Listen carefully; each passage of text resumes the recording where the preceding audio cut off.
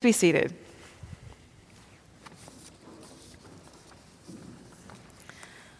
So today we are observing the feast of Tikhon, bishop and ecumenist, and I confess I had to look him up. But when I did, I was like, oh, I've seen his picture before. Because his story is such that he was a Russian Orthodox priest who was appointed bishop of Alaska and the Aleutian Islands at the end of the 19th century.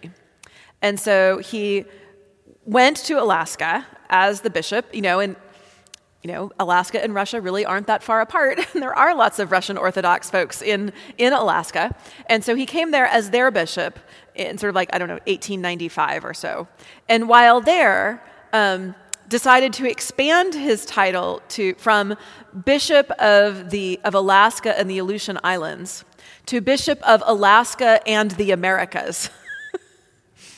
And so he began to travel across Canada and the United States, finding Russian communities and founding churches for them, but also engaging with other Christians.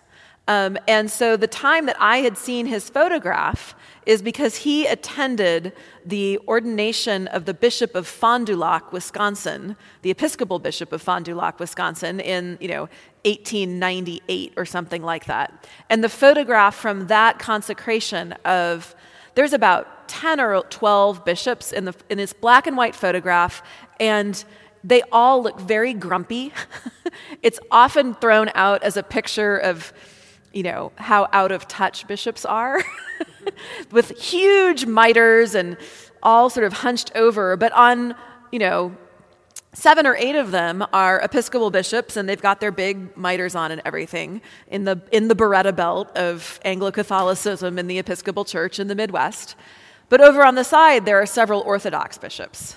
And so he's one of those, and he's there in his not mitre, but whatever the Russian Orthodox version of that sort of hat is, and his veil and his big beard standing there. And so he participated in that consecration. He didn't lay hands on the Bishop of Fond du Lac, but he was present and participated through his presence and prayers, and did that consistently throughout the United States. And in doing so, became known as an ecumenist, became known as somebody who was working for the unity of the church. And as I heard that, I kept thinking how it's interesting that the ability to travel and live in foreign lands is something that is often either for the very powerful or the least powerful. That people come to new countries because either it's so bad where they are that they have to flee, or because, like Tikhon, they have the ability to, through their power and their job or whatever, come to a new place and be received graciously all over. It's kind of an interesting, he must have had amazing, interesting experiences throughout his tenure as Bishop of the Americas. And I thought Arizona was a big diocese. And then he was recalled to Russia as bishop somewhere in Russia proper. And then in 1917, he was made the Patriarch of Russia. It's a really interesting year to end up as the Patriarch of Moscow. And so he was stuck between the Bolsheviks and the Tsars. He tried to kind of hold a steady course of saying that the church was the church. He did speak out against the killing of the Tsars, but then did not do all that the Bolsheviks desired either. And so he ended up being sort of put under house arrest by the 1920s. And his life ended in 1925, not from any violence, but in the story of his life, he celebrated the Divine Liturgy on April 4th, or April 5th, and died 2 days later on April 7th. So a life of faith that ended almost with the very words of the Divine Liturgy. And so the gospel appointed today is John 17, the great ecumenical gospel, that, I will make them all one. And as we hear Tikhon's story today, And as we think about all that is going on with the current Patriarch of Moscow, and all that is going on with Russia and Ukraine right now and in our world today, Jesus' words that I praying for all of his disciples and all who will be his disciples, that they may all be one, lands on my heart like a sort of like,